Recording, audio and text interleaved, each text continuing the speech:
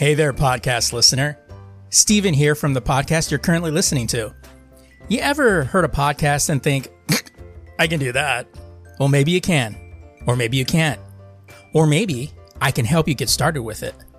Hosting is the most expensive cost you'll have in a podcast, and that's why Anchor by Spotify is the easiest way to make a podcast. Really, they have everything you need all in one place. Anchor has tools that allow you to record and edit your podcast right from your phone or computer. With Anchor's hosting, you can distribute your podcast to other listening platforms like Spotify, Apple Podcasts, and a whole lot more. And if you think you can do a better job than I, record a podcast right now. There's very low risk involved. It's everything you need to make a podcast in one place.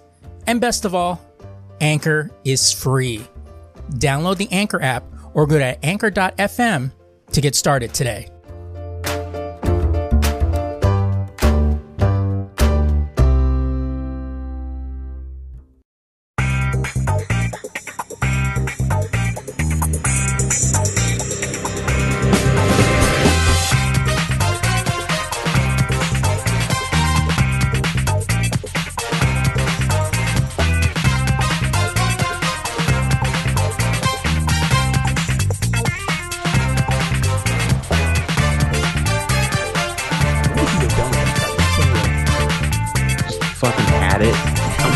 Like that. Well, I was gonna no, because I was thinking like obviously you weren't going to use it, so I'm thinking you're going to put like that fucking thing on a shelf or something like that and put it in a fucking glass case. Don't fucking think I won't. I'm crazy like that. Who made it? Do you know, or was it a no-namer? It was a no-name. And honestly, it looked like it was just a whatever mouse that someone colored, like that a company painted. And made it look nicer. Like, you know what I mean? Like, I was like, y'all fucking miss me with this bullshit. Like, it looks ridiculous. But I needed it. Yeah, right. Of course. But my wife was like, no, Adam. I was like, fuck you then. Was it that expensive? No, it was like $2. Fuck that. But it's because I have a tendency of buying stupid shit and then there's no room anymore. Like, it's just the house is full of shit. Samantha's 18? Yeah, I can kick her out to make space. Exactly. That's when you start knocking the kids off, euphemistically, and and you start knocking the kids. Metaphorically. Yeah. Oh. You're like, oh, because I had an idea already. Welcome everybody to the Lazy Geeks podcast, our weekly podcast that discuss top news from the world of entertainment, gaming, comics, and technology. This is for the week of April 29th, 2018. I'm Steven Vargas. I'm Adam Riley. I can't believe it. April's already ending. I know, like, this fucking year. And you know what, though? I'm kind of happy it's moving quickly because I'm almost out of my vacation time at work. And yeah, because I was doing doctor's appointments and stuff like that. So can't you use sick time for that? Yeah. You can't schedule sick time. And I only get 6 days of sick time for the year. Wow. Welcome to a red state. I get 3 weeks of vacation though, and I get that just seems odd. I know, and I get well, I'll tell you why. And I get 3 days of personal time. So the reason why they give you so much vacation is you have to plan that. Right. If I call out and I'm out of sick time, I can't use my vacation time. So it's like I'm kind of screwed either way. So. Well, the only thing I got to say about Adam, like Andre the Giant, he has 2 hearts and 2 rows of teeth. Okay. If you guys out there haven't seen Andre the Giant, the documentary on HBO, you're doing yourself a disservice. I actually I heard about it and I was wanting to watch it, and the other day it happened to come on when I was watching it. And, oh man, it so makes you like. It just reinforces what you always thought of Andre the Giant, like just a sweet, nice guy. But they talk to Ric Flair, Hulk Hogan, pretty much anybody that's still alive that wrestled back in the day. And then of course, they have Vince McMahon, and then they give you even kind of the history of wrestling, like all the different districts, or regions that had their own wrestling team, and the WWF at the time, was like New York and kind of north, like I think it went from Maine to like Pennsylvania or something like that. Like it was like a huge swath. And then they started combining everything when they got cable. But you know, you're watching that and you're just kind of finding, like, everybody was like, oh yeah, Andre was such a great guy. They go, the thing is that, you know, everybody knew you were performing, but you would never beat Andre. Like they're like, you know, that was like an impossibility. Like everybody knew they wouldn't beat him. They go, but he would make you look good losing. And they were talking about how he used to do that. And like Hulk goes, if, you know, he would work with you, you know, just help you, you know, and make you look good if he liked you. If he didn't like you, he just smash you in the face. He goes, shit was going to be rough. And they said, like, he did not like Ric Flair. He said he just didn't like his mouth. And he just, you know, and then when they were going to match up, you know, they go, Ric Flair's walking around going, okay, so Andre, what are we going to do? And Andre would be like, get out of here. I don't want to see you. And he'd be like, okay. And then like the day of the fight, it's like, they'd be getting like really nervous. Like, okay, so what are we going to do? Get out of my way. But they were showing like all this footage and you're seeing like the Iron Sheik and, you know, the Undertaker, and you're just seeing all of these old, you know, all of these old wrestlers, and I'm just like, God, it reminded me of when I used to watch it as a kid, and just like I was like, oh God, it's nothing like that anymore. But yeah, I actually remember watching all this stuff like on reruns because I was more coherent during the Attitude Era, which is fucking dope too. Right. But that was like the last era of wrestling where it was really worth a fucking damn. Like now, ever since they went to PG, it's like, eh. But man, back in the 80s, that shit was popping off, dude. Andre the Giant was the king, man. I'm telling you, I love that dude. And they were talking about how he that, like, you know, because I remember back in the day, like in the 80s when I would watch Saturday morning cartoons, and then the cartoons would end. Then, you know, then on the channel, usually I think it was Channel 4 that I would watch it, or Channel 7 or something like that. And then it would switch over to Soul Train. Yeah. That's when you knew, okay, cartoons are over. Then we would change the channel, and then we'd get up to wrestling. So my parents wanted to watch wrestling. So it was kind of like, okay, it was like one thing my mom, my dad, and me got to do on Saturdays. Just sit and watch, you know, wrestling for an hour or what have you. But, oh man, it's such... HBO does some great shit when they do documentaries. They really make them entertaining and really make them very informative. So if you guys haven't watched it yet, do watch it.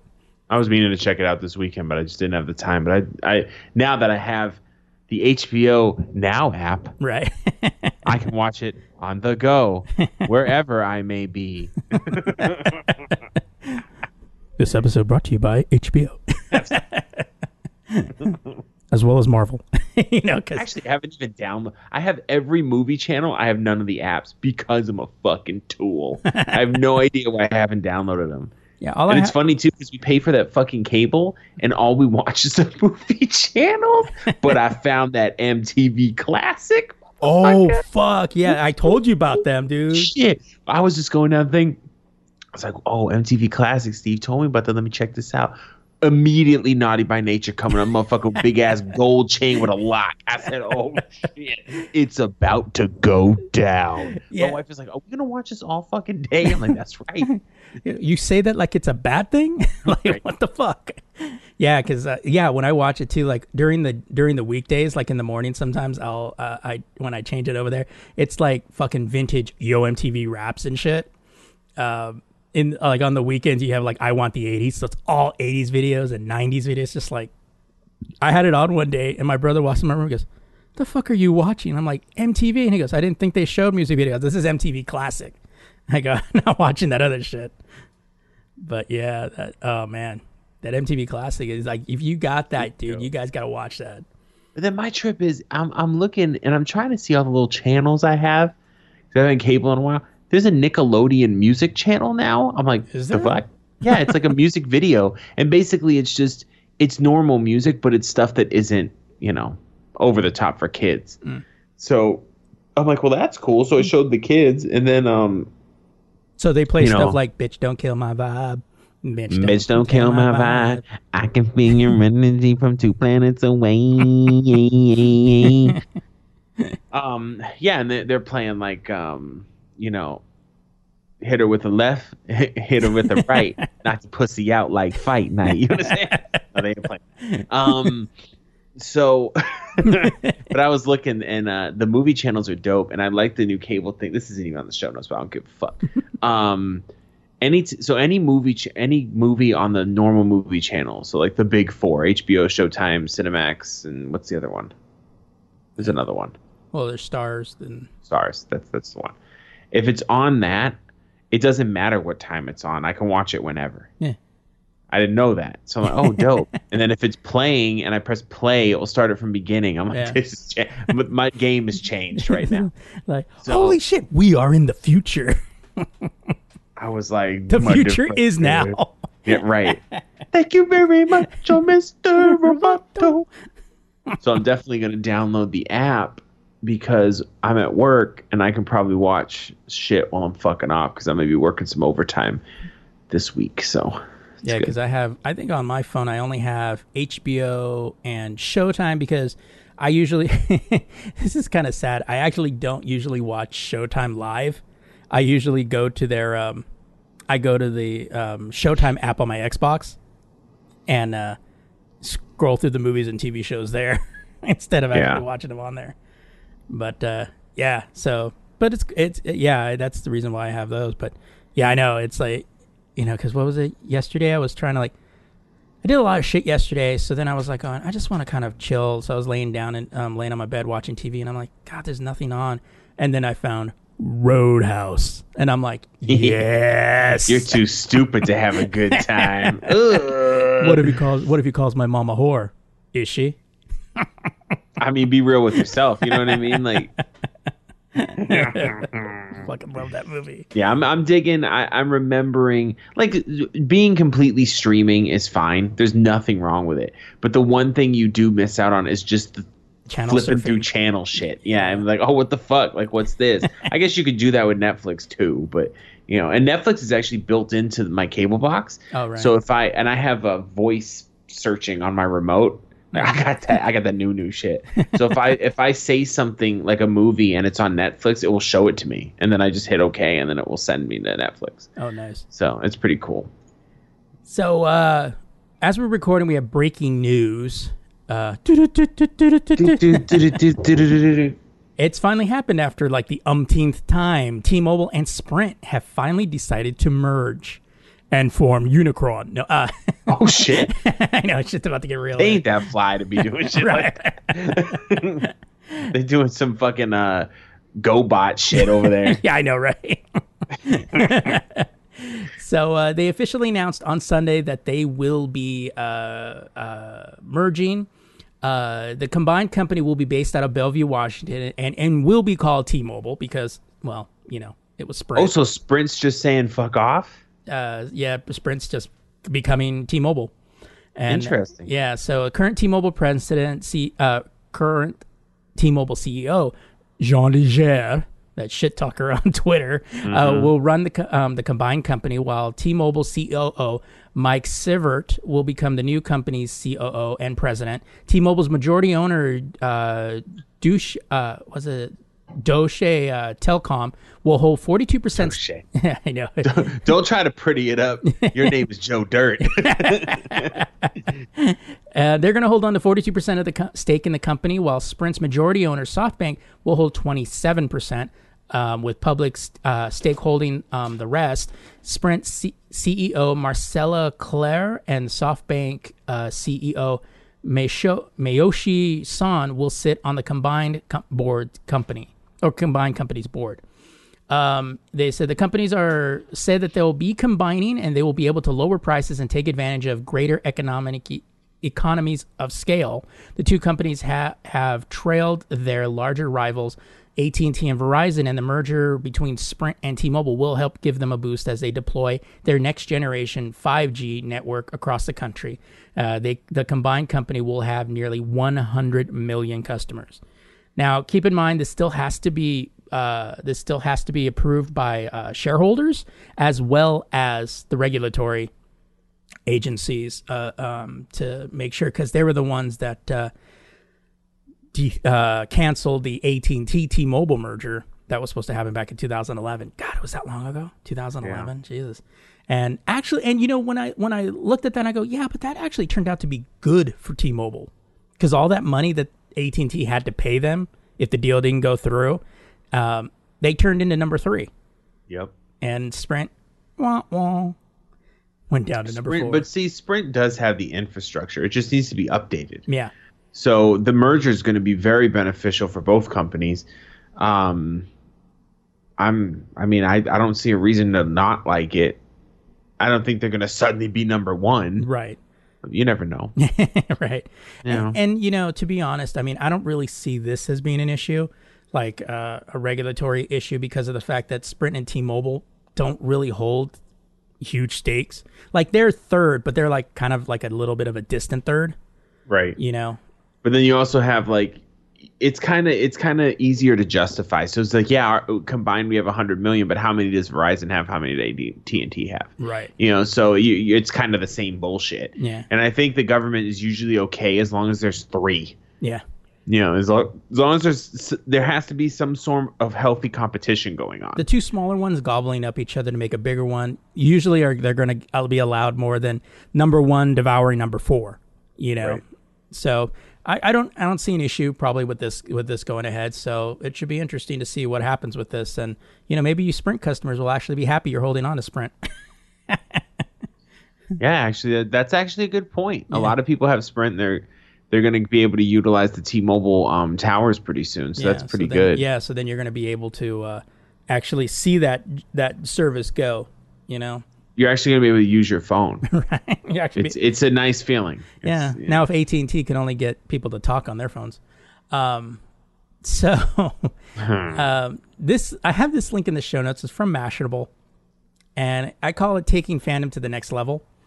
So I'm just going to read this little article, and you definitely need to click the link because it's like, it's some shit. One of these has me concerned. Becoming a superhero in your bedroom takes plenty of work, and sometimes you need special powers on hand. Wink, wink. These dildos penetratables dubbed the Indulgers, created by Australian company Geeky Sex Toys. That's original. They're another in a series of Guess Who Don't Sue movie themed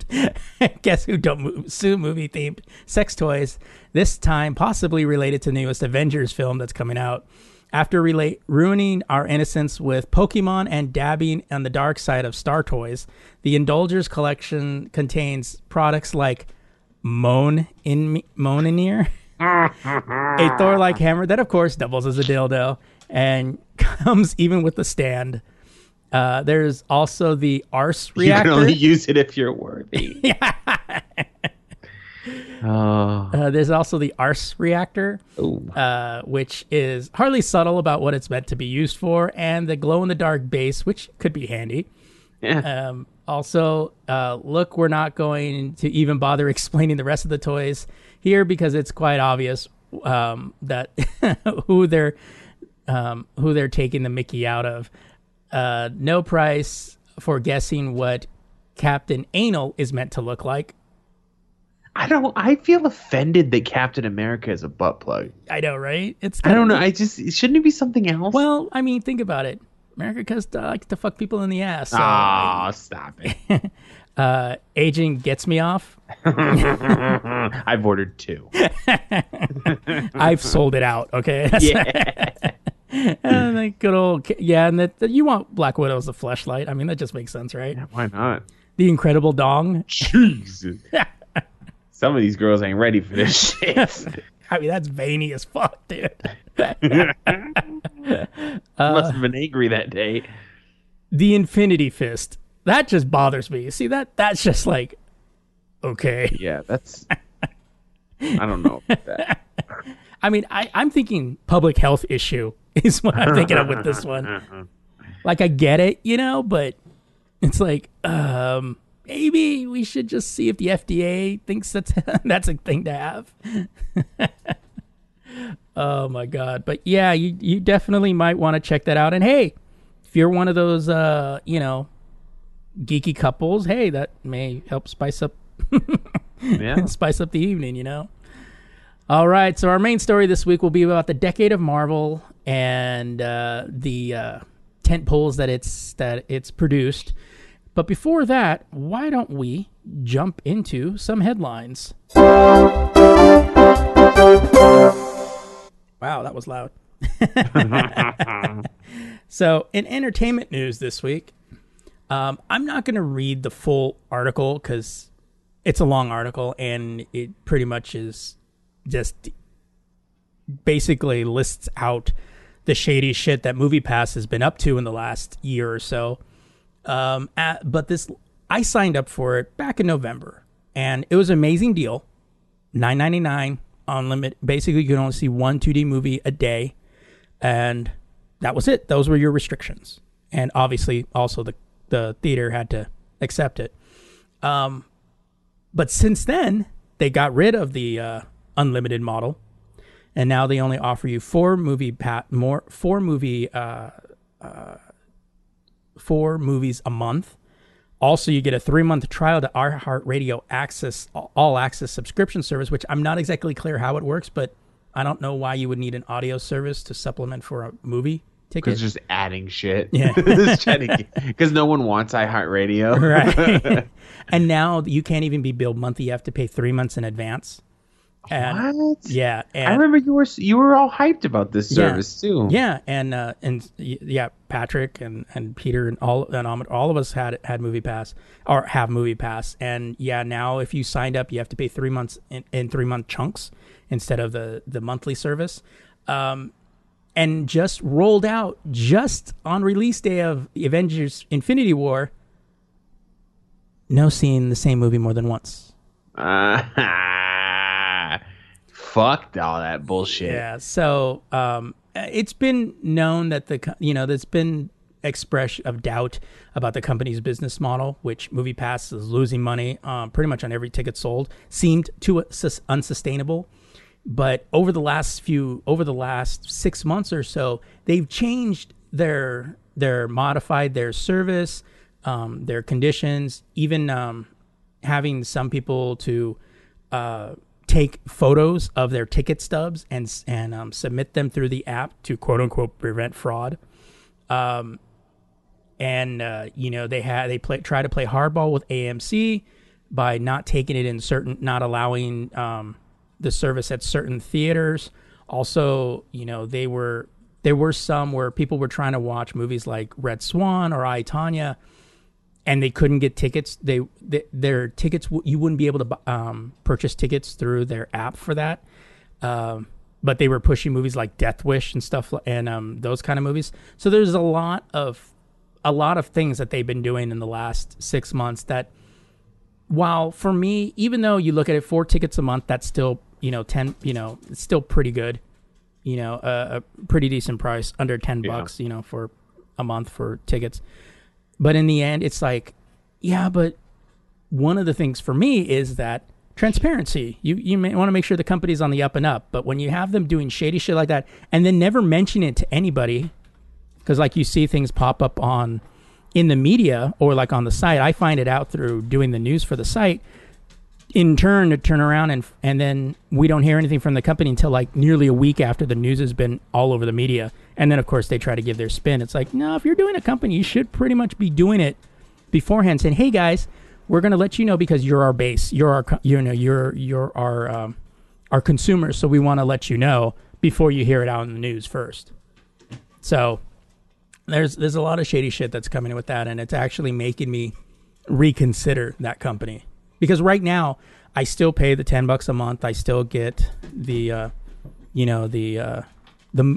unlimited movies, but I have those restrictions, and it's kind of like I don't particularly like the idea of having those restrictions and not being told by them at all. So because even now, because I decided I'll look on it. So I went on the app to look at the Avengers, and it says you already saw this movie.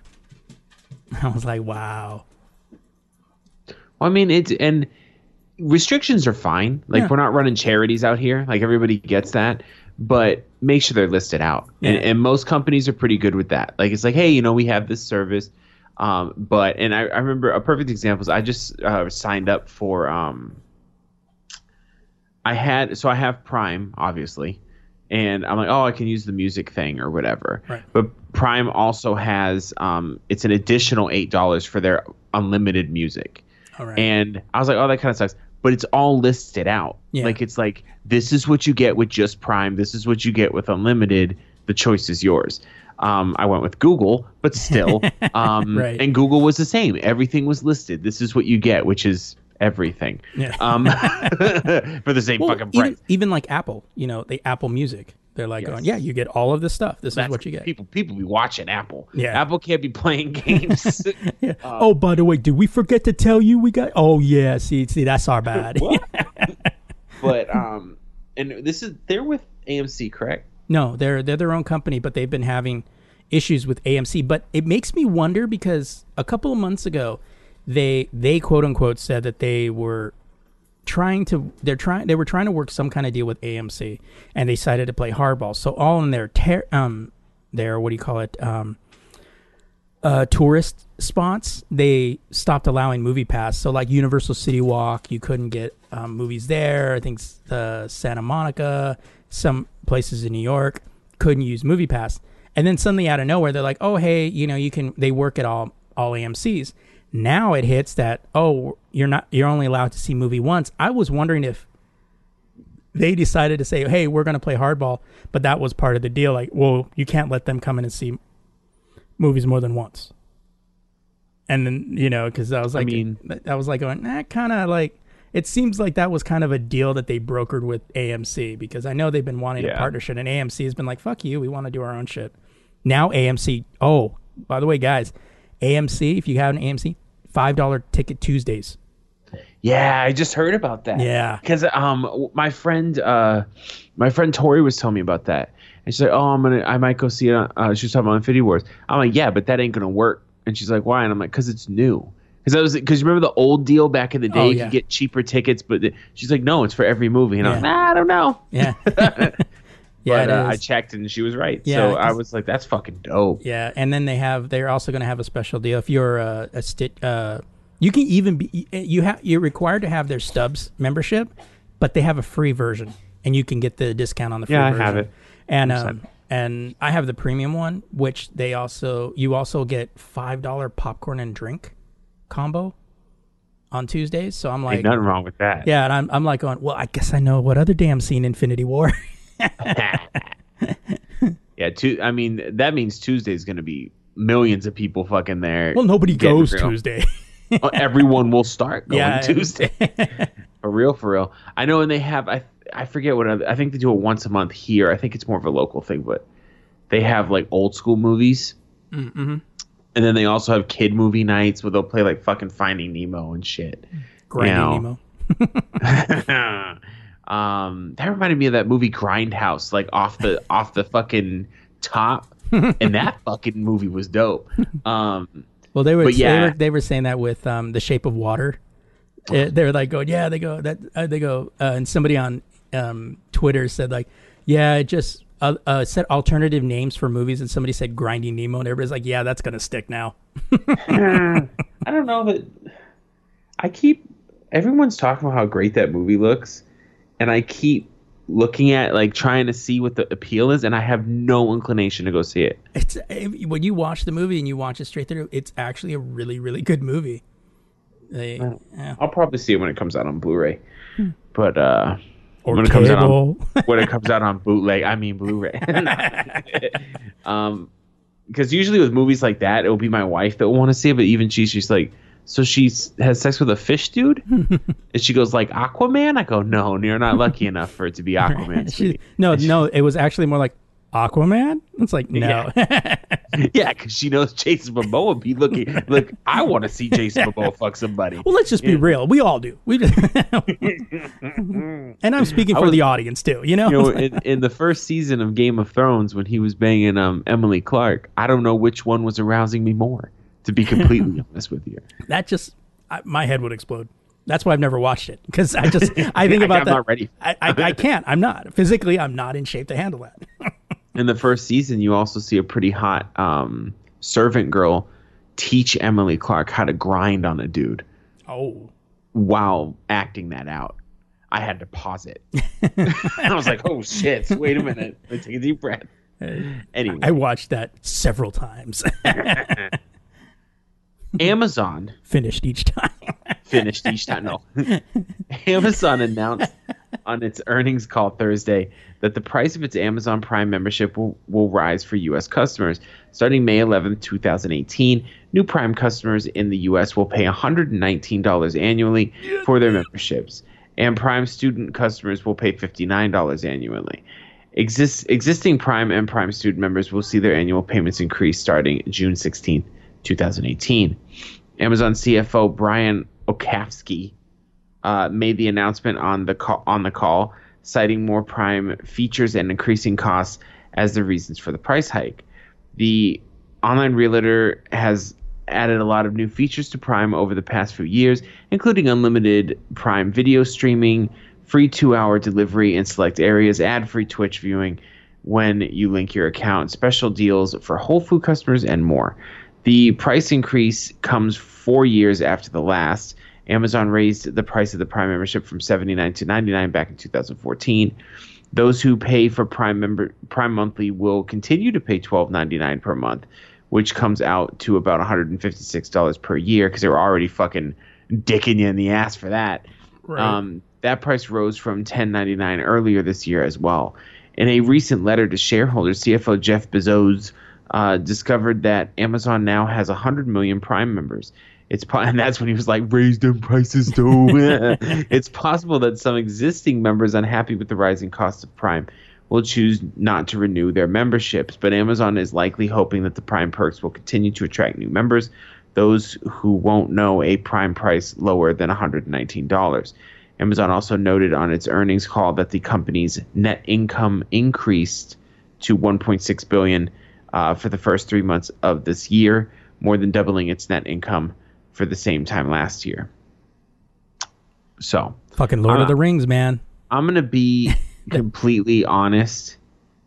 I read this article, and no one likes price. I don't care, one, because yet they have added a lot of shit. Yeah. And they do provide you with a lot of shit. So I mean, and they it's have a to year pay, price, and they have to pay off Lord of the Rings somehow. They have to pay off Saruman. No, the thing is, and I mean, let's be honest. $20 extra a year, yeah. Like whatever, dude. You're getting so much shit. My thing was, they were saying that people were complaining because it just comes on the heels of them, spending how much, like almost $1 billion for that Lord of the Rings series, and everybody, of course, because people, don't think. They just think like, oh yeah, it's because of Lord of the Rings. That's why everybody has to pay more. It's like that. No, when you do a TV series, you're not going to base it off of a potential subscription bump.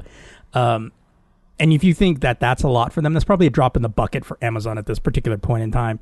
But at the same time, they have given so much. Twitch, all the acquisitions that they've made are part of Prime now. I'm going to be completely honest, and I don't want to sound like I'm dick riding or anything with Amazon, because I don't really use Amazon services that much. But I've looked at all the things they provide, and not one person's going to use every single thing. Right. But I've looked at all of it, and I'm like, this company's a little generous for that $120 a year. Like, they could honestly charge $2 if they wanted to, right, with the amount of shit that they're giving out. Well, I mean, you look at it. I mean, with that, you get with fucking Prime, I mean, you get Twitch, you get Amazon Movies, you get Prime Movies, exclusive TV shows, exclusive TV content built into there. You get, obviously, 2-day shipping is really the biggest draw there. That's why people get it. It's because it's that 2-day or same day, depending on where you live, that same day draw. Also, you get that free subscription service for Audible. Yeah, where you can listen to books that are available. You get a free book for your Kindle Kindle. Yeah, you get a free book for your Kindle. You get there's some other shit. There's something else I know that. Well, there's Amazon Music, which is actually pretty decent because I've listened to it like on the walk. It's not bad. It's not bad. The unlimited allows you to play specifics, like any specific song that you want. But when you have the quote unquote free one, the one that comes with Prime, it's like Pandora. It's like Spotify, not Spotify. It's like Sirius XM and Pandora. Yeah, it's music stations. Yeah. That's all it is. But it's dope. Yeah, there's nothing wrong with it. I have that on there too. Sometimes I queue that up, even though I pay for Google. Google Play is the one I like because I can go. I want this song now. And I type it in and it comes up. But I mean, their music stations are fine. Everything. Can we say that maybe Netflix got some original content's a little better? Whatever, dude. Like Netflix raises their prices too. Yeah. They got to pay for this shit. Yeah, exactly. And you also have to keep in mind too, Amazon. It's been 4 years. 4 years and Amazon does a lot more shit than Netflix does. Oh yeah. Like they're putting fucking spaceships in the outer space. Like they're doing all kinds of weird shit. So it's I don't know. I saw people freaking out about it's like, dude, it's a yearly cost. Yeah.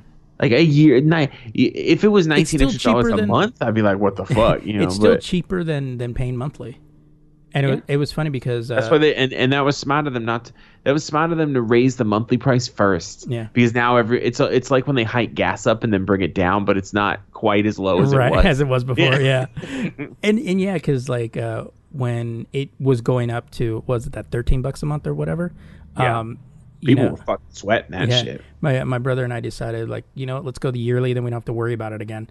Because we meant to do that, so this was just kind of the kick that we needed to kind of like make that happen. And then we did, and I told him, he goes, so means we're gonna have to pay $119. I go, yeah, next year. And he goes, oh, okay. You're not even gonna fuck you. Yeah. Honestly, if you can pay $100 for Prime and you can't up it to $119, your budget needs to be rearranged. It's only $19. You should reconsider even having Prime if that's the case. Right. It's if you can't afford $19, you should be paying $100. It's just ridiculous. Work that extra hour of overtime. Come on. Right. Get it together. All right. So, in gaming news this week, Microsoft. Soft. Oh, by the way, this podcast is paid for you by Amazon. No. You did a lot of dick riding, but you know what? I don't care. Right. Microsoft rolled out a new Xbox One update on Tuesday that centers on better audio and visual support. The biggest addition is 1440p support for the Xbox One S and X, allowing gamers to use monitors that make the most out of the QHD 2560 by 1440 displays. It's a resolution that's usually popular with PC gamers, and Microsoft is also adding AMD FreeSync support that we actually mentioned earlier last month to allow compatible displays to sync refresh rates with Microsoft's consoles. FreeSync, like NVIDIA's G-Sync, helps remove tearing and stuttering usually associated with gaming on monitors as the feature syncs refresh rates to ensure games run smoothly. Alongside the stutter-freeze tech, Microsoft is also supporting automatic switching to a TV's game mode. Auto low latency mode, as Microsoft calls it, will be supporting the new TVs and will automatically switch to TV in game mode to take advantage of the latency reductions. The Xbox One will also support disabled gaming mode when you switch to another app like Netflix. Microsoft is also making some audio tweaks with the April update in Xbox One.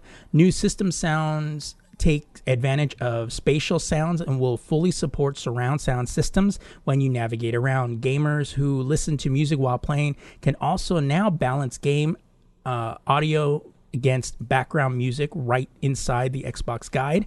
With other features in this update include sharing game clips direct to Twitter, dark and light mode transitions based on sunrise/sunset, and improvements to Microsoft Edge to let you download and upload pictures, music, and videos. Microsoft is rolling out the Xbox One April update. I gotta make this easier to read, or easier to say.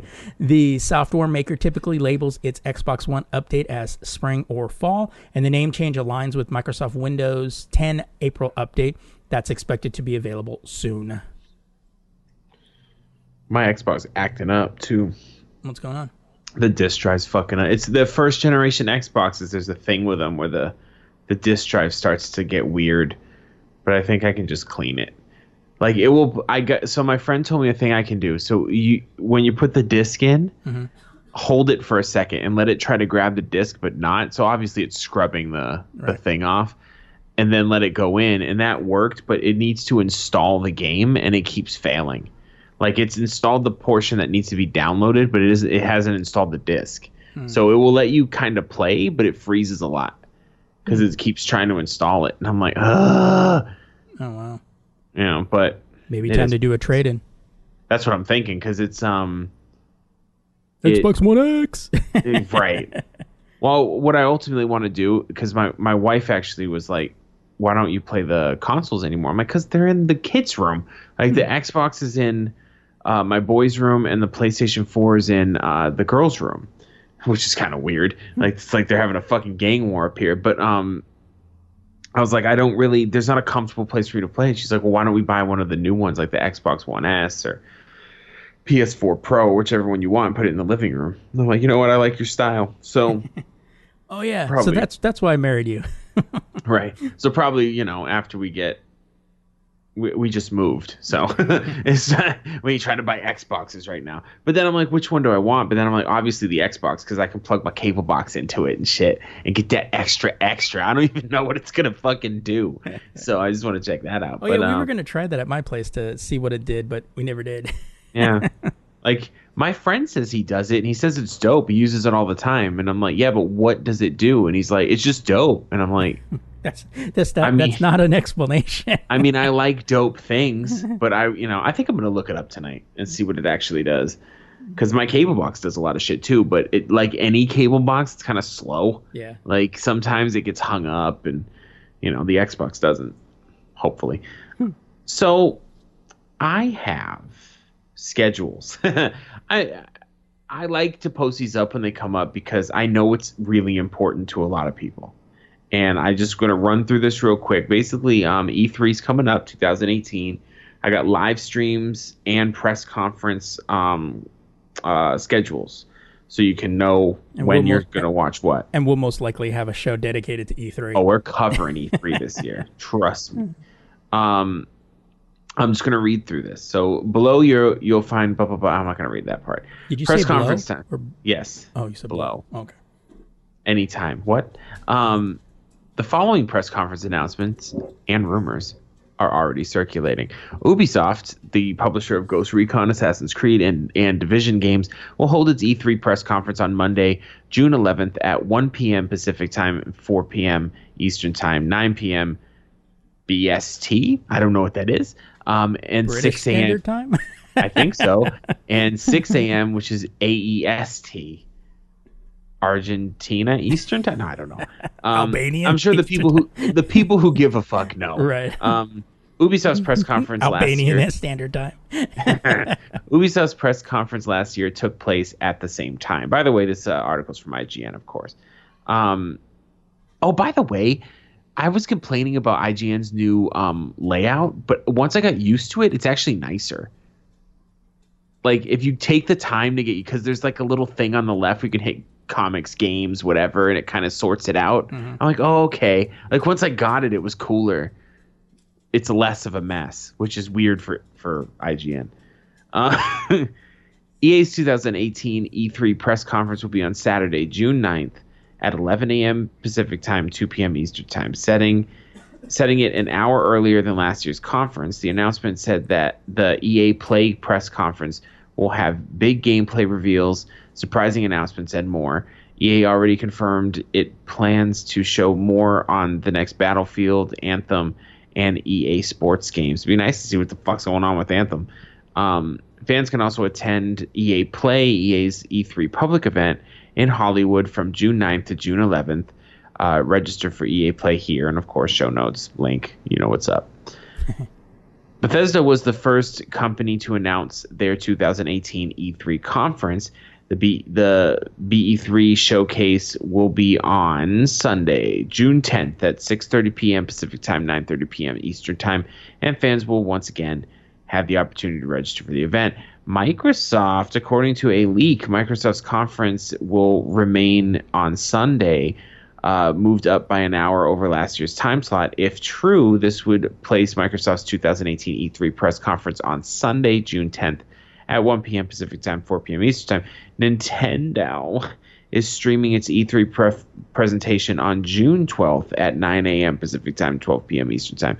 Presentation will take a look at upcoming Nintendo Switch titles for 2018, including the recently announced Super Smash Bros. Game. The announcement didn't include any mention of Nintendo's mobile games or 3DS. Sony has not revealed the time for their E3 PlayStation conference. Now, if you go to this link, it will show you everywhere you can watch this. Now, if you're going to E3, first of all, go fuck yourself, because I'm not going. No, if you're going to E3, then great. You can go fucking see it while you're there. But for the rest of us, for the layman, there's places that you can watch this streaming, which is, I think it's free. Yeah, it's free. Yeah, they don't charge for E3. I'm thinking about BlizzCon? Blizzard. BlizzCon, yeah. BlizzCon charges you just to look at their website. I mean, it's like fuck out of here with it. You know what I mean? So I'm gonna run through real quick all the things that you can watch it on. Desktop computer, phone or tablet, Twitter's E3 Live, Stream, IGN's iOS app, IGN's Android app, all of IGN's fucking apps. For everything, Xbox, Roku, fucking Kindle Fire, YouTube, IGN got it. Like, that's the main, IGN's Pluto TV channel. I don't even know what the fuck that is. Wait a minute, IGN's got a TV channel? What the fuck? Yeah, I think it's on like Roku or something. Let me click that link. IGN's spoken audio only news editions. Fuck. And various cable TV channels. So, definitely I want to watch all these press conferences this year, because I'm gonna be completely honest. Last year, I wasn't 100% dedicated to the cause as I should have been. I watched the press conferences I should have. Only because of the show. But only because of the show. This year, I want to watch them. You understand? And there's a lot of interesting stuff going on. Like, everybody's doing some weird shit. Like we were talking, like when we said when you're going to watch, and we were talking about how going to the movies and Adam doesn't like, noise and shit like that. He goes, I just sit there facing front and his eyes darting back and forth like reading code. Or like, that's going to be him doing E3 is just sitting there staring at the computer, his eyes racing back and forth. I have like 6 monitors up, just watching it all. But and you're gonna have all different channels up, and they're all showing the same shit. But this is pretty dope. I guess it doesn't matter if it's on, IGN's fucking channel. I'm on it right now. What the fuck is this shit? I'm going to have to look it. I don't know what Pluto.tv is, but I'm looking at something right now that has, hold on, Geek and Gaming section, The Feed, Hive, Anime All Day, Minecraft TV, IGN, CNET, Geek and Sundry, and Nerdist. And it looks like fucking television station. I guess I know what I'm talking about next podcast. Stay fucking tuned. Just bookmark that and move on with my life. All right. So. Oh my god. No, I'm just kidding. All right. Moving on into comic. 3 iconic DC comic storylines are making the jump to another medium. The novelization of Batman the Killing Joke, Batman the Court of Owls, and Harley Quinn Mad Love. Entertainment Weekly reported the 3 titles will arrive in stores beginning this fall from Titan Books, with new covers that you can see on the link. And I like the way those covers look. They look pretty sweet. The rollout begins September 25th with the adaptation of Alan Moore and Brian Boland's influential 1988 one-shot The Killing Joke from Krista Faust and Gary Phillips. The story not only provides an origin for the Joker while drawing comparisons and contrasts between Batman and his arch nemesis, and the depiction of shooting and paralysis of Barbara Gordon. Scott Snyder and Greg Capullo's 2011-12 arc, The Court of the Owls, already influenced Rocksteady's Batman Arkham Knight and the animated Batman vs. Robin, but now its tale of the secret society that exists in Gotham for centuries will receive the novelization by Greg Cox on November 13th. Finally, Mad Love will adapt Paul Dini and Bruce Timm's 1994 one-shot that details how Dr. Harlan Quinzel fell in love with the villainous Joker. representing one of the two most twisted relationships in the industry. Dini and Tim brought Quinn to life in Batman the Animated Series and gave her a very own comic book backstory. This time, it's Dini and Hugo writing author Pat Cadigan who tell the tale in the novel, released February 12, 2019, just in time for Valentine's Day. Of course. I'm actually really interested in this. Too. I'm actually really kind of like, oh, this actually looks kind of cool. First of all, these are three great stories to do this with. The Killing Joke, I don't even need to fucking explain it. Like, if I do, you're listening to the wrong fucking podcast. Mad Love is actually a really good story. Court of the Owls. Court of the Owls is one that I actually kind of missed out on the comics. I didn't really read it as much. So I'm interested in that. Yeah, I got the trade of that one. Yeah, and I heard it was super dope, too. It is. It's like... And it was like, I thought it was great because that was like, I think Snyder's real introduction taking over Batman. Yeah. And I was like, going, oh, I love this guy. No homo, Don't but y'all. Actually, no, it is. Full fucking homo. Yeah, exactly. I would blow the shit out of Snyder. I'm just saying. I'm really interested. I read about this yesterday. And I was actually going to pick it for my store, but I saw that Steve already took care of it because Steve's a G. Of course, he already took care of it. I'm actually on CBR. I'm looking at a Bendis interview. Let me just look away. But yeah, that's pretty fucking dope. Oh, I got my windows all mixed up. Okay, my turn. Bitches. The long-awaited Flash War storyline is set to debut in a few weeks in the pages of The Flash, and it's carrying ramifications teased by DC creators to have long-lasting impact on the DC universe. Writers Joshua Williamson and Tom King have said as much, and now there are new tweets from the pair that have fans wondering about what will happen when Barry Allen, Flash, and Wally West, other Flash, are at odds with each other. And let me just zoom in real quick because I'm getting old. Ever since it was announced in 2017. Did you just get glasses too? I did, but my monitor's like, it's too far away. I need to set up my desk right. Ever since actually somebody else's monitor across the way. I'm actually at the library. I'm not. Ever since it was announced in 2017, New York Comic Con, Flash War has been on the mind of DC faithful for months, and now we have a few more pieces of the puzzle. Tom King sent out a tweet recently hyping up the storyline and touts himself as very knowledgeable on the subject for obvious reasons. Take a look. Tom King's tweet says, "I've read the first issue, and I've been hearing Josh talk about this and plan for this for years. Flash War is not to be missed. Also, super secret, what happens here will have huge repercussions for the DCU. I know because I'm writing those repercussions." Shh, is what he says. So that's from the horse's mouth there. But as you can see, King knows because he has to As you can see, King knows because he has to incorporated the events, from Flash War into his own upcoming writings. Proofread.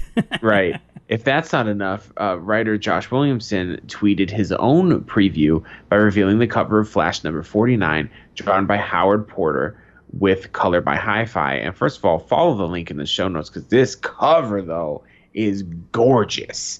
Like, it's one of those, like, the whole Justice League. Like, it's just super dope. It's even got a couple of the Bat family in there just chilling out. Oh, damn, yeah. Isn't it dope? That is. So dope. Got Nightwing in the back.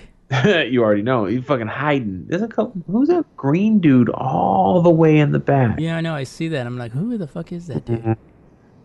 I have to research later. By the look of the cover, it seems as though the fight between Barry Allen and Wally West has the attention of the heavy hitters in the DC universe, but why the Justice League would be involved is unknown at this point. Flash War has been hinted. Their Civil War. Has been hinted at in recent months, ever since Wally West regained memories that were once lost to him during the events of The Flash from number 45. The repercussions of these long lost memories could lead West to take a very drastic course of action. So this is interesting. Well, look, I'm not surprised that everyone's involved because when there's something heavy going on with Flash can change a lot of shit. Yeah. I mean, we all read Flashpoint, right? You know what I mean? He has he's one of the most powerful fucking superheroes in the DCU. And I don't think he gets enough credit for it. Like everyone's like, oh, he's the fast one, right? It's like, no, he's the bending reality one. Right. He's like, that guy. Right. He's just a nice guy. Yeah. So, but I'm really interested in Flash War. I'm happy they had a little write up on it, and that cover has me fucking hyped. That cover is pretty fucking badass. Super dope. What's Cyborg doing? Motherfucker look like he tripped. He's like, oh shit. Yeah, it was kind of like. Let me see if I can get a little zoom in of this. There we go. He's sitting there going, "Who warrioed me? Who warrioed me? You're fucked up. Who threw that goddamn banana peel? Fucking Kong, you cheesing." As it should be, our entire comic segment was DC. You're right. Thank you. All right, and in technology news this week, get your tablets and smartphones charged. A gigabit network is coming to Southern California. Spectrum is the latest cable and internet company to join the region's high speed highway. You okay over there with that legalization, bro? It's for medicinal purposes. Right. On Wednesday, April 25th, the company said it is launching gigabit from Ventura to San Diego and east to Palm Springs. All cities in the region will have access to Spectrum's network by year's end, a representative said. The company is owned by Charter Communications, which bought Time Warner in 2016. The high-speed network, 1 gigabit or 1,000 megabits downloadable per second, is at least 10 times faster than the most broadband connections of 100 megabits per second. It's especially useful in households that have many Wi-Fi connected devices, streaming shows, games, and movies all at the same time. The premium service will cost a tidy amount. The new customers will pay $104.99 monthly for the gigabit service, while existing subscribers will pay $114.99. In a statement, the company said it will continue to provide network services with no modem fees or data caps. Cable television is a separate fee. Providers nationwide have been growing gigabit access as consumers demand for more bandwidth at home. In Southern California, AT&T and Google Fiber offer a gigabit service in limited cities. Google Fiber landed last fall at 9 Irvine County apartment communities. Google Fiber subscribers in November were paying either $70 per month for a gigabit service or $50 for a 100 megabit service. HighSpeedInternet.com ranks internet access nationwide. Said California ranks 12th as the most connected state. Nearly all Californians, or 98%, have access to broadband internet. The state says. Spectrum said its gigabit service. Giganet? I know. What's a giganet? I don't know what the hell's happening to me. Maybe I have a stroke somewhere there. Need to be installed professionally to avoid any issues for customers, the company said. So, we'll be getting by year's end. Listen, I'm not trying to flex, all right, but Arizona has gigabit with Cox Communications, and I'm gonna tell you like this: changed my fucking life. Like nothing. I even tested it one day. I got everything with a screen streaming YouTube or Netflix or something. Not one of them was buffering. Right. Like it's intense, dude. Like I'm having unfortunately right now I have some issues with an outlet in my house, so I have to be on Wi-Fi on my desktop. I'm recording this whole thing on fucking Wi-Fi. It's perfect. Yeah, I wouldn't have noticed the difference. You know what I mean? So it's like the download speeds wired are like 600 and something down and like 400 and something up. It's stupid. Like you don't need it. Like that's how fast it is. And on Wi-Fi, it's 60. It's like 66 down and 50 something up. Like fuck. And listen, I'm going from like 0.39 down or no up and fucking 3 down. So it changed my fucking life. But yeah, man. You're gonna love that shit when it rolls through. Yeah, I know, because I saw that and I was like, oh shit. No data caps too? No data caps. There you go. Yeah, I do have a data cap, but it's stupid high. I can't remember what it is. Like you'd have to be bootlegging Game of Thrones all month. To fucking, you know what I mean? Like Right. it's a stupid cap. I think it was like fucking 50 terabytes, just stupid shit. I was like, what? Yeah, because on average for me, I'm only doing like 100 to 200 gigs. When I first because on Spectrum you can actually go and see your data usage. Yeah. And it was a couple years ago when we first got the PlayStation 4 and the Xbox One.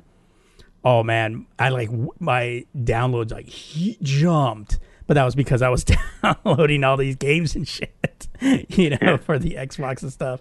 Do what you got to do, Yeah, right? but yeah, it's like it'll be nice because especially here for like me doing the show, and then my brother if he wants to like watch some YouTube disaster video, on his TV and shit like that. It's like nothing. Like now, he can do it, but it's just for audio quality. It kind of stays off of it.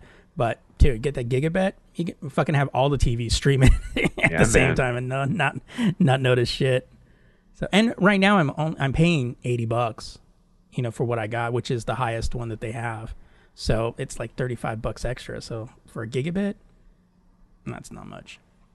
Yeah, I'm telling you, man, it's worth it too. I think I pay like. Well, I have a bundle, obviously, but the internet's the biggest part of the bundle, and it's I want to say like $90 for just internet, and it's worth every fucking penny. Like it's just everything just fucking works. I don't have to worry about it. It's nice to not hear the internet's not working Right. fucking every 5 seconds. Because you have to think, I have a house of 8 people. Right. That's 8 handheld devices. That's 4 TVs, currently 1 computer, but there's 2 laptops as well. Like there's just tons of shit that can be on at any given time. Well, also for you now, I mean, you're not streaming everything like you were before, because Right. now you have the TV, and it's just TV in the living room, right? You don't have TV in any of the rooms, right? No, I haven't. I don't know if I want to put it in the other rooms yet. They're just streaming up here, but I might actually, because it's like 15 extra bucks a month. That's not bad. Which isn't bad, but I might get it at least in my room because I'm kind of like, I want to watch the fucking ball game, man. Yeah. My wife hogs that fucking television. So I'm like, because I don't. Yo, bitch, house ain't gonna clean itself. Right. My wife loves movies. She loves TV, and not in an obsessive like. Not I'm as just much as somebody bonbons not as much as somebody that loves Black Knight. all day. But she's not like sitting in, I'm not trying to make it out like she sits on the couch all day fucking eating bonbons, but that is how she unwinds. I unwind other ways, like I'll read a book or play a game or something. Masturbate. I'm masturbating right now. No, but To the sound of my own voice. so and she's one of those people that like she's not even watching TV, but I can't change it because she's listening to it. Oh God. Like, My dad used to pull that shit when I was a kid. The Dodger game would be on, and it's like, I was younger. I was like, I didn't want to watch the Dodger game. My dad would be asleep on the couch, and I just barely pick up the remote, and I'd hear his eyes are still closed. I'm watching this, and I'm like, your eyes are closed. Yeah, but baseball is understandable. It's like, But no, the and we have I added the Spanish package, so tons of Spanish channels. Like legit Spanish channels that you would get if you were in Mexico. Like you get universal Spanish, like Right. stuff like that. And we were watching, this is a funny story real quick. It was the Spanish Billboard Awards. And she's watching. I sat down, whatever. I know who these groups are and stuff because she listens to that music. And so Daddy Yankee's out and he's doing a little set. They got a little, it was cool too. The whole back looked like Space Invaders. Meh. Like, it was really dope looking. And then this chick, who's a singer, comes out. Her name's Becky G, and she's in thigh highs, straps, and a corset. And I about lost my fucking mind. I was like, and I had been hanging out with my friends too much because I've been doing a lot of work, like overtime and stuff. So I got a little too comfortable. I'm sitting on the couch. This chick comes out, and I go, God damn! And my wife's like, for real? And I'm like, oh shit. So, what you should have done is looked her straight in the eye and go, yeah. yeah, bitch. Yeah. But you said bitch though. Yeah. I was scared for my life. Yeah. So, I think you would be. moving right along. First YouTube, and then Pornhub. Now it's Snapchat. In its quest to turn a profit, Snapchat parent company Snap Inc. Is looking for more ways to generate revenue while preventing users from defecting to other platforms. You know, like Instagram, which is wildly better than Snapchat. Just saying. But Snapchat users may have to endure more ads in the process, and soon these ads will be ones that can't be skipped. Snapchat will start testing a 6-second ad aptly called commercials. Digiday reported. Well, I don't know why I think that's funny. Digiday reported Wednesday. You know, because of originality. Thank you, Steve. Steve wrote this, by the way. The test, scheduled to start in the middle of next month, which the company confirmed, will appear in some shows. Fortunately, not in personal stories or the Discover News section. I didn't even know they had all that. I thought it was just fucking people sending dick pics to people. No, it's since they've changed it, they made it harder to do that, but to watch all their other shit. Oh, okay. People not from personal experience or anything, but you know. I heard from a friend. Right. People familiar with the test told the publication that the move is an attempt to show how many ads users will tolerate. Personally, when I am watching when Steve is watching a video in Facebook and an ad comes on, I no longer watch the video. Real talk. Commercials is expected to consist of high quality ads from major companies, presumably with a hefty price tag attached. But it's been a rocky year for Snap, as it weathered severe backlash for its recent Snapchat redesign, disavowals from well-known celebrity influencers, and multiple rounds of layoffs. The company may soon have to add a general distaste for mandatory advertisements to that list, depending on how it designs and rolls out its commercials platform. While Instagram has incorporated much of the features Snapchat started with, Instagram has remained the way it was launched. Snapchat is simply a whole new mess. I mean, commercials are weird. Like, I understand they have to make money, and I agree they should have ads, but I don't want to watch them either. Right. You know what I mean? It's like a weird thing because I could go to Snapchat and have to watch these 6-second ads, or I could just go to Instagram and not. Yeah, I mean, it's one of those things where you're kind of in that little bit of a bubble. Like, and it's weird too, because like when you go like YouTube or Pornhub or any of those things, and you see that ad, it's tolerated because it's a video platform. Right. You know, you're kind of like, all right, you know, you just kind of, and most of the times they're not like, you know how sometimes you watch commercials on TV and it's like a full 2-minute commercial, but it's held like an infomercial kind of thing, and you're just like, what the fuck is this? But you have like a 5-second ad, 10-second ad, or whatever. But on something like Snapchat, it just doesn't seem like it's necessary. You know? It's like you have other apps that have ads in there, or, I mean, you kind of have ads, but there's still ads on Instagram. You know, like, oh, sponsored, you know, this. And it's kind of like you can still, you know, it's in your feed. It's like, you know, Facebook, you can kind of skim it. But anytime like Facebook, you know, then somebody has a video and you're watching the video and then like the video stops and it's like it'll continue in 5 seconds. It's like, it's like that ruins the customer interface. It's a real quick way to get. There's another thing. There's a thing that I've noticed too, and YouTube does it. So I've done this. I use an ad blocker. Mm-hmm. But for people on YouTube that I watch consistently, I turn it off when I'm on their page. I'm like, all right, they're trying to make a little money, you know, whatever. I can deal with 1 or 2 fucking commercials on YouTube. It's not going to kill me. Now I have YouTube Red, so it doesn't really matter. But I noticed something that you kind of take for granted from sitcom television is the fade in and the fade out. Right. Or an appropriate time to have a commercial, you know, where it's like it's not just in the middle of a sentence and it cuts off. Yeah. And then you're like, what the fuck? It fucks you up. I've noticed that. I noticed Hulu that too. if you watch British television on American TV, it does that because they don't have commercials like we do. Yeah.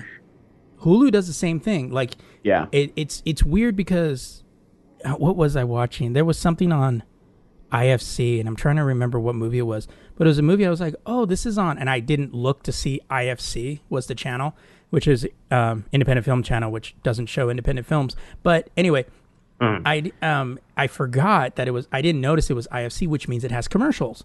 So I was watching, and then all of a sudden it was like, and I go, "Oh, cool, the scene." And then the guy picks up the phone, and it's just about to start a tense scene, and then awkwardly cuts to a commercial, and I'm like, "What? What the hell?" But even Hulu, when you go to Hulu and you're watching television, which already has the commercial breaks, sometimes Hulu will cut just before it's actually meant to cut for the commercial. And then when it comes back, it picks up right where it awkwardly cut and then fades out and then fades back in. And you're like, what? Like it just makes it awkward, and it pulls you out of it enough where you're like, I don't know what's going on. Yeah. You know, and you're kind of like, whatever. Then I'm just kind of like, I'll just wait for it to come on Netflix and I'll just watch it there, because then I can at least watch it unimpeded. But yeah, it's weird how they do that. And yeah, sometimes I'll, especially if it's something like I did, what was it? The halftime show for the Super Bowl halftime show. And I was watching the halftime show. It's like a half hour. And you do the commercial in the beginning, and then you watch it. And this is on YouTube. And it went for about 10, 15 minutes, and then awkwardly cut to a commercial. And then cut right back in. I think it had like 2 commercial breaks within there. So I was like going, oh, that's annoying. Like, if you're going to do it, you know, pack it in the beginning, you know, but don't, because it really does take you out of the experience of watching. And then you're like, oh, it has commercials. Then you'll just cut and look for a video that doesn't have commercials. So it's just a bit weird. Internet, and I think that's another thing too, is that with television, commercials are the same everywhere. Right. So you kind of know what to expect, but on the internet they're different. Like, it's a pop-up or it's interrupting your show. It's like, you're just like, leave me the fuck alone. Yeah. Like, I don't care, you know. And it's I noticed too, commercials on TV are better. Like, it's almost like you have commercials that play on primetime, and some of them are funny, or it's about shit you think is dope, like new movies coming out or whatever. And then you have the commercials that play at like 1 p.m. on a Thursday when you had to call out and you're kind of sick. Right. You know what I mean? And those commercials are useless. You know, that's the internet commercials. They're just dumb. You don't give a fuck. Moving on to our main shit. All right, and on that note, that brings us to the end of the headlines.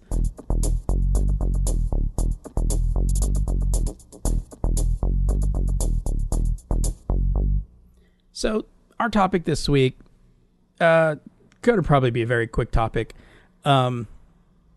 Actually, it started off as being a thing about Infinity War and the 10 years of Marvel. That Marvel took what was called, you know, what a lot of people call second tier, third tier heroes, and turned it into basically a fucking cinematic universe, which Infinity War opened this week, and I've seen it. Fucking amazing. It blew my mind. It's just one of those where I'm still trying to figure out a lot of stuff and wrap my head around the whole thing. That's why I haven't written the review yet, because I'm still trying to figure everything out and actually articulate what that roller coaster of feelings that you have in there. But there's a lot of GIFs out there that kind of, especially one on there that said that was a GIF that was how the theater felt when Thor on Thor's entrance. And it was hilarious. So I retweeted it on the Lazy Geeks Twitter feed. But, you know, Adam and I started talking about, you know, tentpole movies and the reviews of comic movies. And then there was a comment made by James Cameron, who said that, you know, by the time the, you know, Avatar movies come out, he's hoping for a fatigue in Avengers type of movies. And judging by the attendance of and ticket sales of both Black Panther and Infinity War, I don't think that's coming. And also, Cameron, don't think that just because people will get tired of comic book movies, they're going to go see Avatar 18, 24, and 16. It's just, no, it's not going to happen. Right. It's really funny that he wants there to be a fatigue when he wants to make fucking 27 Avatars. And he's made 2 Terminators and another one that's coming out. You know, it's like, really? Are you the guy that really should be saying that? You're doing the same shit. Yeah. But my thing, but we kind of it kind of evolved into a conversation about tentpole movies, about just that it seems that as of late, theaters are just filled with big budget franchises, and Marvel's thing kind of brought up a little bit of an interesting thing, because when you look at any theater and you look at the movies list, you'll see, it's almost surprising that another movie's playing in a theater, because you have, like, at the local theater by my place, you have IMAX 3D. This is all in the same theater. You have regular digital. You have IMAX 3D. You have 3D digital. You have Dolby Experience Atmos. Feel around. You have all of this, like all of this, and then you're like going, oh, but they are managing to show a couple of other movies that are out. That no one fucking cares about. What movies even released this weekend? Oh yeah, let me check it out. Movie releases. I should just go to the website and just look at last week's releases. But the one thing that, and this has kind of been something that I've kind of been thinking about, because one of the other podcasts I do, Patrick and I just finished our movies of 1977. And we were looking at a lot of the movies, and we were like going, a lot of these movies were small, but they took chances. They did things that were different. And, and at the time, and this was something we were doing on our research at the time, movie attendance was at an all-time low. So people were allowed to make, experiment and try new things and see what happened. And, right. And, nowadays you can't do that, because if the movies aren't given the enough time to cultivate out there, to actually bring in an audience. They're in there. If they don't make, $50 million in its opening weekend, you don't see them again in the theater. And that's not to say that I don't like the Marvel movies. I mean, Jesus Christ, I go to the Marvel movies. I go to the Star Wars movies, the DC movies, go to those tentpole movies. But there is something to say about smaller movies, and that we can't lose sight of those movies, and there has to be an avenue for those movies, which in part, you're kind of thinking, okay, thank God for like Netflix and Amazon that are doing those smaller films. Like I recently just saw this movie, The Last Movie Star, which had Burt Reynolds and Ariel Winter, and it was about a fading, movie star coming to the twilight of his life. Great movie, really, really great movie. It really kind of reminds you of just how great of an actor Burt Reynolds really is. And Ariel Winter, if you guys don't know who that name is, she's the middle daughter on Modern Family, and she did an amazing job, especially opposite him, because it's pretty much them the entire movie. And really great movie, really got a small release, but everybody that's been watching it and has been having really positive things to say. Directed by Adam Rifkin. He directed The Chase back in the 90s. But, it's just like movies like those. And I understand kind of the idea about, superhero fatigue. But the thing is I think it's because those movies generally are the bigger budget, the biggest draws. I just say tentpole movies, because the Fast and the Furious movies, you had, the Harry Potter movies, the Star Wars movies. And I honestly think we're going to move to a time where the only movies that are going to come out in the movie theater are tentpole movies, and the smaller movies will go to Netflix and Hulu and stuff like that. And there's nothing wrong with that, but like for instance, what opened on this weekend? 4 movies with Avengers: Disobedience, Kings, Let the Sunshine In, and The Test and the Art of Thinking. All of these look like indie flicks. Okay, first of all, Disobedience, Rachel Weisz and Rachel McAdams. I understand. I'm going to be seeing that. Like, I need to see it as well, but I'm just saying. But I might see it at home in the dark, with the door locked. I'm not saying that any of these movies are bad movies. They could all be wonderful fucking flicks, but no one is noticing them because the Avengers Infinity Wars is out at the same fucking weekend, and the amount of hype and excitement for that movie, and well justified, swallows up the fucking air in the room, and these other movies can't get any attention. Right. So I really think that having it on an outlet, a streaming outlet like Netflix or like even, and hey, Marvel does it too. They have some stories they want to tell that are kind of smaller stories, like the Jessica Jones and Right. Luke Cage and stuff. They have that outlet there, you know, and I think that's fucking cool. But there's an adjustment period, and I think we're starting to see the end of it, because the only movies people see are these big ass movies. We keep seeing movies where we go, oh, that movie looks dope, and it fucking bombs. Like, no one sees it. Like, there's a lot of movies that I think are fun. A lot of comedies, pure comedies, are not making it in the theater lately. Like, unless it has a comic book character in it, you know, or rom-coms, like stuff like that. Like, they might do decent, but they're not pulling fucking numbers like these comic book movies are. Well, yeah, but you know, the only, and in straight out comedies, unless they're like kind of raunchy or kind of comedies like that, they could tend to work. You know, that R-rated shit. Yeah, Blockers seems to be doing really well with you know, which I still want to see, but you know, and rom-coms are always been made on the cheap, so they don't really have to do a lot, because you always need a date movie. you know, because you gotta have that movie where that chick gets kind of okay, maybe I'll, you know, and then then you have a happy ending after the movie, but but yeah, you know, I think in some instances, you know, a lot of these big movie chains, Regal, AMC, you know, Pacific, a lot of those types of theater chains swallow up the small little, what would usually be considered indie movie houses, you know, the ones that always have the Disobedience and those that come out, they have a chance to kind of run them for a while, you know, maybe they have one big draw, you know, and but you know, we used to have a Lemley's over here at Fallbrook, and they were always complaining that they had trouble from AMC, that AMC always tried to block them out because they consider them competition. I go, it was a Lemley's. I mean, Jesus, the most high-profile movie they showed was like Capote or something, you know. It's like they're not a threat to them, but they ended up squeezing them out and then bought them and then put up another AMC right there. Yeah, and now that outlet, and that is a, think about it from this respect too, is Steve saying this in Los Angeles.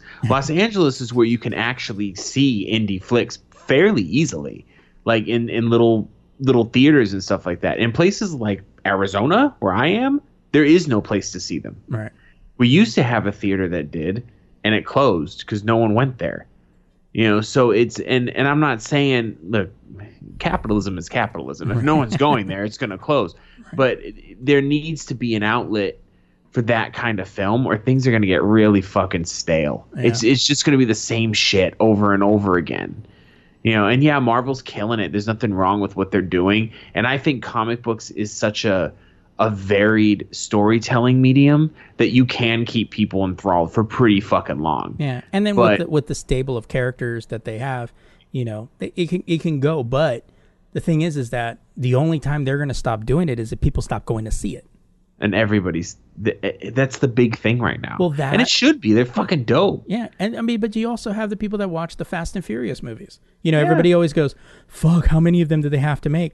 Which is essentially a comic book movie anyway. Yeah, which is funny because it said, I heard that Netflix, they're going to get a Netflix cartoon, and I'm like, wasn't it always?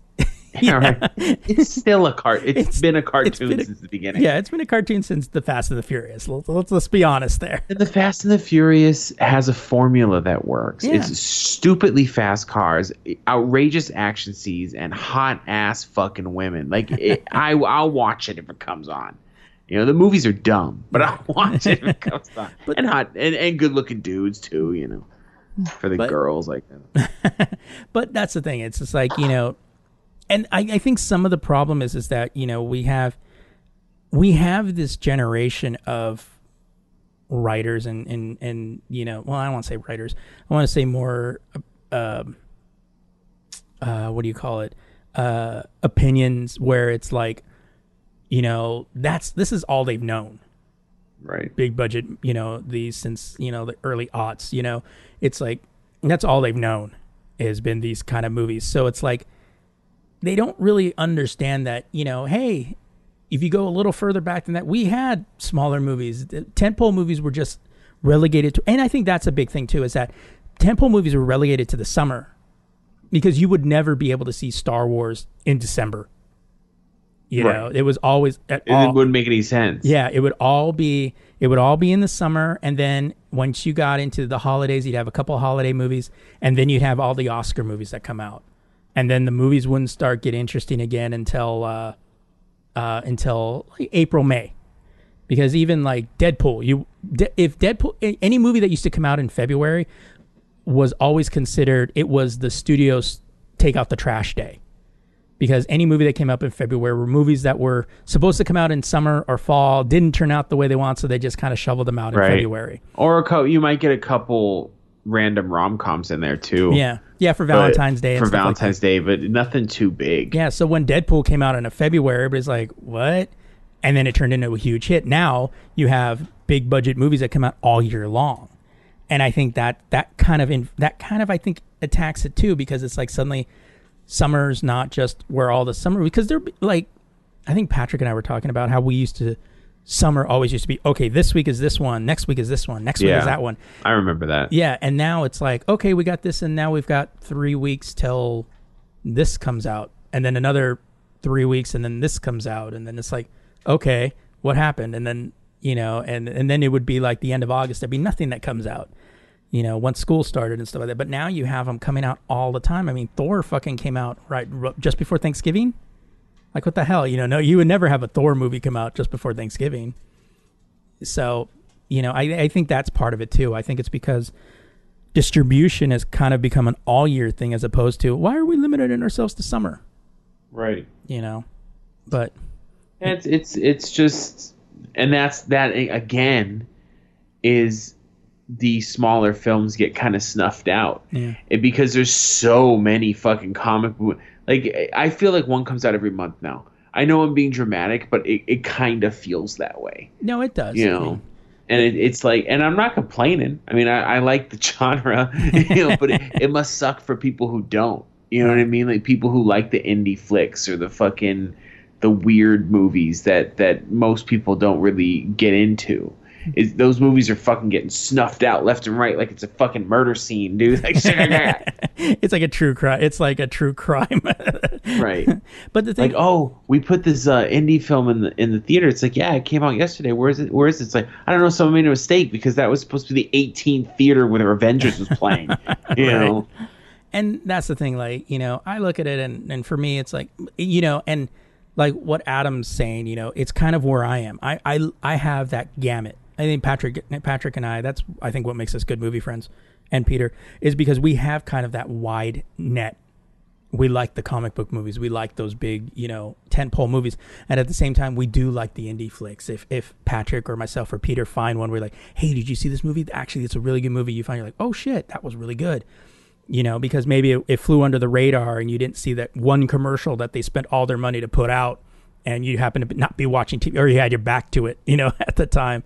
But, so we have that game, but there's a lot of people that, like, I don't watch, like, oh God, those people, I don't watch TV because there's nothing good on TV. Really? There's nothing good on TV? Like, there's nothing out there that... Hey, I don't really watch TV, asshole. No, it's like people that sit there and say, I don't watch TV because there's nothing good on. Oh. I don't, it's like, I don't own a TV because it's just all garbage. It's like, really? You can't find one simple thing, that actually would kind of keep, pique your interest. But it's like, oh God, there's this one guy I used to work with. He said, like, I don't watch movies. And I looked at him, and this woman that I used to work with, she's like 50s, like late 50s. She turned around and goes, what do you mean you don't watch movies? He goes, I can't. He goes, 2 hours is too much time to devote to one thing. So he has like the world's smallest attention span. but he watches like reality TV. Yeah, so he's just not. He wants to watch trash. Yeah, that's what he wants to watch. Yeah, and I was like, What do you mean 2 hours? It's like, give me a break. Like, oh, and it was. But that's kind of telling too, because reality TV, it's attention grabbing at every second. It's short attention span theater, right? Yeah. There's always something new going on, So that kind of makes sense. I know someone at work who says she doesn't like to watch anything that's fantasy or sci-fi. She only likes to watch things that could happen. And I go, okay, whatever. Then I guess it's not escapism, because some people watch that shit for escapism. Yeah, which is what I do. I watch the news for escapism. I don't know, like the 21st century confused me. I just watch good movies. Like if I dig it, I dig it. Like I don't know why I watch them. I don't know if it's for escapism or it's touching my inner child, or I have no fucking idea. I just watch a movie if I enjoy a fucking movie, and I watch some pretty shit movies. Like Steve dropped a moment ago. I was watching Black Knight. I'm a fucking and I love that. Even his wife stopped him like, "What the fuck are you watching?" Black Knight, and I'm aware Black Knight is a bad movie. Oh no, there are those movies that are just bad, but you still watch them. You watch them because they have some kind of memory connected to them, or you just remember a simpler time. I also like the tentpole movies. I by default will like every DC movie. Sorry. I don't know what to tell you. He hasn't. I'll even tell you. He hasn't done it. He hasn't gone into his settings and adjust that. That's not right. I'll tell you if it's a shitty movie, and I'll agree with you. I'm like, yeah, Suicide Squad kind of didn't make sense. I loved it though. Right. I'm that kind of dude that I can pretty much enjoy most things. But then every once in a while, there'll be a movie that everyone kind of liked that I'm like, that movie's fucking trash. Avatar comes to mind. Everyone was Avatar fucking just circle jerking about fucking Avatar. I watched it over Steve's house, and I'm just like, is it over? Like, it was so mind-numbingly boring to me. I was like, fucking Pocahontas and space shit. But to each his own. I also love Howard the Duck, so it's kind of balances out. And I know hated Avatar, but I love Howard the Duck. Yeah, fuck it. I'm just a weird dude. I like what I like. But but yeah, to wrap up my end of it anyway. I was just gonna say for mine, a lot of people hate Napoleon Dynamite and Nacho Libre, and I'm sorry, but I love those movies. I like Nacho Libre, but I didn't like Napoleon Dynamite. I liked it because it was just weird and quirky, and I dug it. Nacho Libre was just fucking ridiculous. Nacho Libre was ridiculous. But it was funny. It was funny. Yeah, it was funny in a silly way. I didn't like Napoleon Dynamite because I didn't like the main character kid. He was annoying. Yeah, well, that was the thing. It's like, which is the whole point, But I didn't dig him that much. I would not have voted for Pedro. That's what I'm trying to say. But there's a lot of movies that. Well, we were watching an old movie today, and I forgot about. I can't remember the name of it. It has Harrison Ford, and he's a bad guy, which is weird, and Michelle Pfeiffer. They're like husband and wife. Oh, and he's trying to offer. Yeah, I know what movie. What Lies Beneath or something like that. I think. I saw. Yeah. Oh yeah. And he's got this his girlfriend before he married Michelle Pfeiffer. Her ghost is coming back to try to help her. I'm like, that's cheesy as shit, but I'm watching it, and the problem is Harrison Ford and Michelle Pfeiffer are the shit. So I'm fucking watching this ridiculous movie, and I'm like, damn, this is fucking intense. Like, why would you kill Michelle Pfeiffer in the fucking 80s? This brought us fucking fire. Like, I was freaking out, dude. Like, I have no idea what that fucking was, and I sat down and watched the shit out of it. I was talking to my kids today, and I had to pull it up. Love smart TVs, by the way. I feel like I'm the master of the fucking universe. So we're watching TV, and I'm like, hey, that chick that's in that movie we're watching, she was Catwoman. It's just, when was she Cat? I was like, oh, let me rephrase. She is Catwoman. Right. Like, there was no other one in movies. I don't know. And, I mean, the one from The Dark Knight Rises, what's her name? Yeah, but only because she's hot, though. Her attitude. When she got on the that motorcycle was like, oh fuck, dude. But yeah, but Michelle Pfeiffer, hands down. Michelle Pfeiffer. So I brought this up to the kids, and I'm like, you know how everyone loves that scene where the Joker in The Dark Knight, he's blowing up the hospital and he's walking away from it, And they go, yeah. And I'm like, but that's the second best walking away from an explosion in a DC movie. Because the first is when Michelle Pfeiffer fucking cartwheels out of the building and then tells everyone meow when the fucking thing blows up.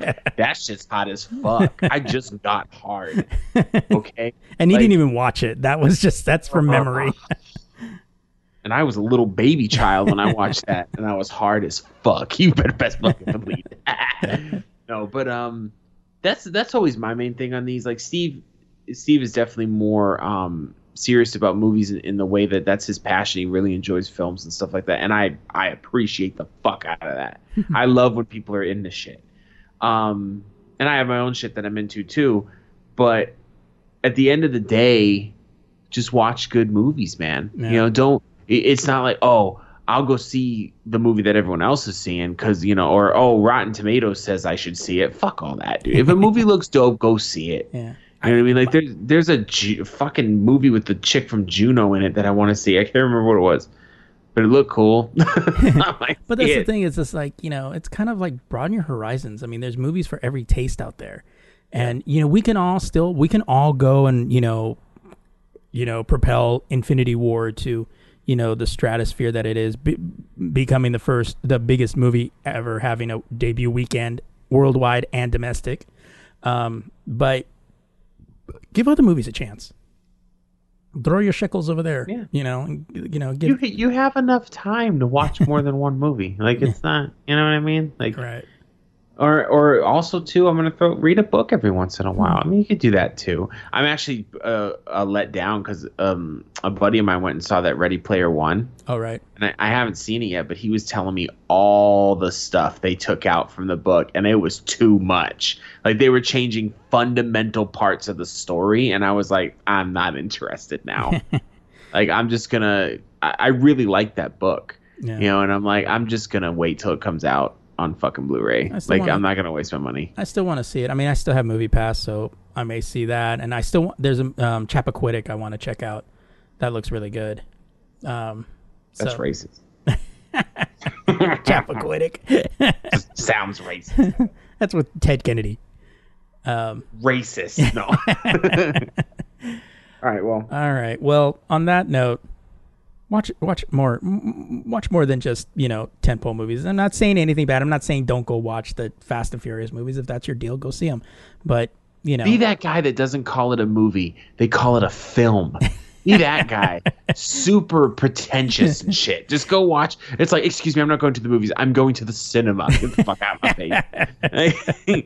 Or be like Steve. I always used to make fun of him because he doesn't say theater like everybody else. He says theater. And I only hear that in LA. There's no other place. Everyone else calls it theater. I say theater, but everyone else says theater. But in LA, it's the theater. I'm like, oh, excuse me. I'm going to go to the concession stand and get some popcorn and some soda. No, I'm just going to go to the concession. I love the little, oh shit, that's real. That's over the top. I went to the fucking movie theater. Theater. The theater. I forget. See, to me, where I'm from, you say theater if you're going to the to a play. Right. So when I moved here, people would say that, oh, we're going to go to the theater, and I'm like, what? The theater? We're going to watch Shakespeare or something? But last time I went to the movies, they fucking done up this shit. They got a bar in there. I'm like, what the fuck is this shit? Like, they're trying to make this a nightclub or what? Now crazy. Coming to the center stage. I might get me a movie pass. All right. On that note, that brings us to what the actual fuck.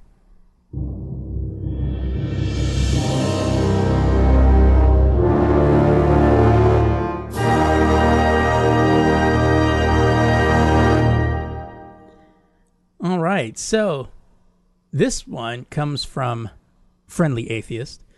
Are you still there? If so, that means you didn't get raptured yesterday. The good news is nobody else got raptured either. You would think that come as a shock to Christian numerologist, whatever that means, David Mead, who's told the Daily Express earlier in the month that April 23rd was the big day, even though he made similar claims that didn't pan out for years before that. So what does Mean have to say the day after the latest rapture didn't happen? Well, he's already bracing for the egg in his face over the weekend, telling The Guardian that we have it all wrong.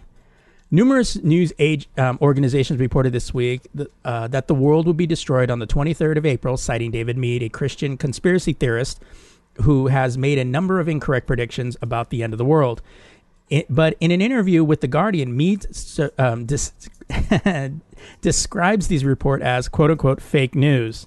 Mead, who has written 14 books, mostly focused on the end of the world and the mysterious planet Nibiru, though thought by some to be on a collision course with Earth, you guys, we mentioned that before, said he does not in fact believe the world will end on the 23rd of April. Instead, Mead believes that the rapture, when Jesus will appear and save his followers but reject the rest, will occur at some point between May and December of this year. Oh God! Now what is he? The cable company now? It's fucking rain.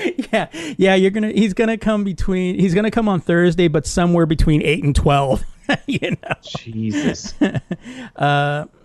Clever man. He knows a specific date would be silly, so he's going with a broader approach. You know that meme of that black guy that puts his hand to his head like thinking? He has they use this one, goes, why give one date when you can give months? This further proves my theory that Jesus postponed his return for at least another century every time a believer ignores the Bible, which says no one can predict the date, and makes another baseless prediction. So, yeah. I think it's funny, these people, too, because it's like, oh, you just have to... It's in the Bible. You have to read the Bible. It's like, I have. It says no one will know. Exactly. That's what it literally says. It literally says that. Yeah, no one will know. The only thing I think... let me see if I can remember. He says... It's all in Matthew. Like, there'll be like a war to end all wars. Everyone will hate Christian. He just says some stuff will happen before it. But he never gives a date. Yeah. And I'm sorry, if Jesus tells me no one knows, I think no one knows. Right. Yeah, exactly. Because he says that, and anybody who comes in my name saying that they know is not. There'll be a lot of people saying they're me. Yeah. So it's like going, okay, so I guess you didn't read that part, is what I'm going to assume. No, because it's like any conspiracy theorist do. They read something too much and they start seeing shit. And like, stop. To me, just hearing Christian conspiracy theorists just seems a little... Seems off, doesn't it? Yeah, it just seems a little oxymoronic. Like you're literally, as a religious person, right, you get an instruction manual. Yeah. Like that's true. And I learned from wise men at one point that Bible stands for basic instructions before leaving Earth. And I learned that from the Wu-Tang Clan. So, and that is actually, that track is the last track on the album Liquid Swords. Just if you want to listen to it. There's actually, I obtained the Liquid Swords album because it's from like 95. It's a Jizza album, but anything they do is Wu-Tang. And there's a meme, and I forgot to share it to you. It was so funny. But it said it was a courtroom, and there's two pictures, and this woman's just holding a baby. And it says at the bottom, says, does anyone have anything to say on this case or whatever? And the last picture, you see the baby has grabbed the mic, and it's this, I just want to say the best Wu-Tang album's Liquid Swords. I was like, what? It was so fucking random, dude. I was crying. I was laughing so fucking hard. Moving on. I call this one Irish Luck. Racist. Even though his last name McWilliams is Scottish, but whatever. We're all cousins at some point. Racist. For some reason, the animal kingdom must hate Dylan McWilliams. On Thursday, the 20-year-old resident of Grand Junction, Colorado, was bitten by a shark while boogie boarding off the island of Hawaii, whatever. Kauai? Yeah. This is less than a year after McWilliams was attacked by a 300-pound black bear while camping in Boulder County, Colorado, according to CBS Denver. McWilliams was about 30 yards from shore when he was knocked off his board and suddenly felt a searing pain in his leg At first I panicked, he told the Honolulu Star advisor.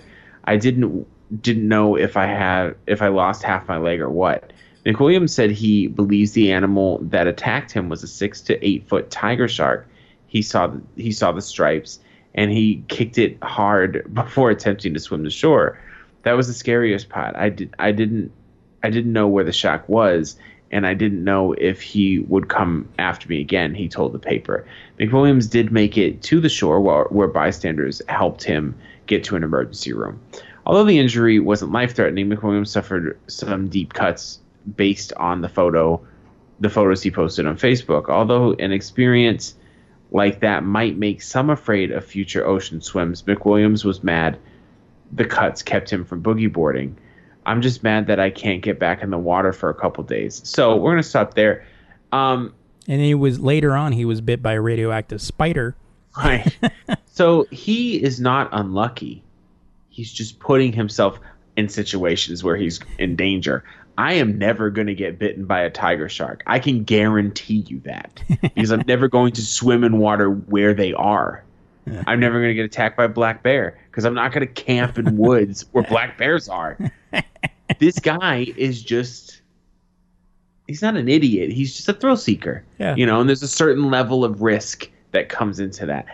I guarantee you that the only dude who's been bitten by a shark and fucking attacked by a bear. If you're in those places, hey man, shit goes down in the woods. What you want? What they failed to mention in the article was that he was attempting to be Ace Ventura, and That's right. He was like, "Come to me, my animal friends." Bumblebee tuna.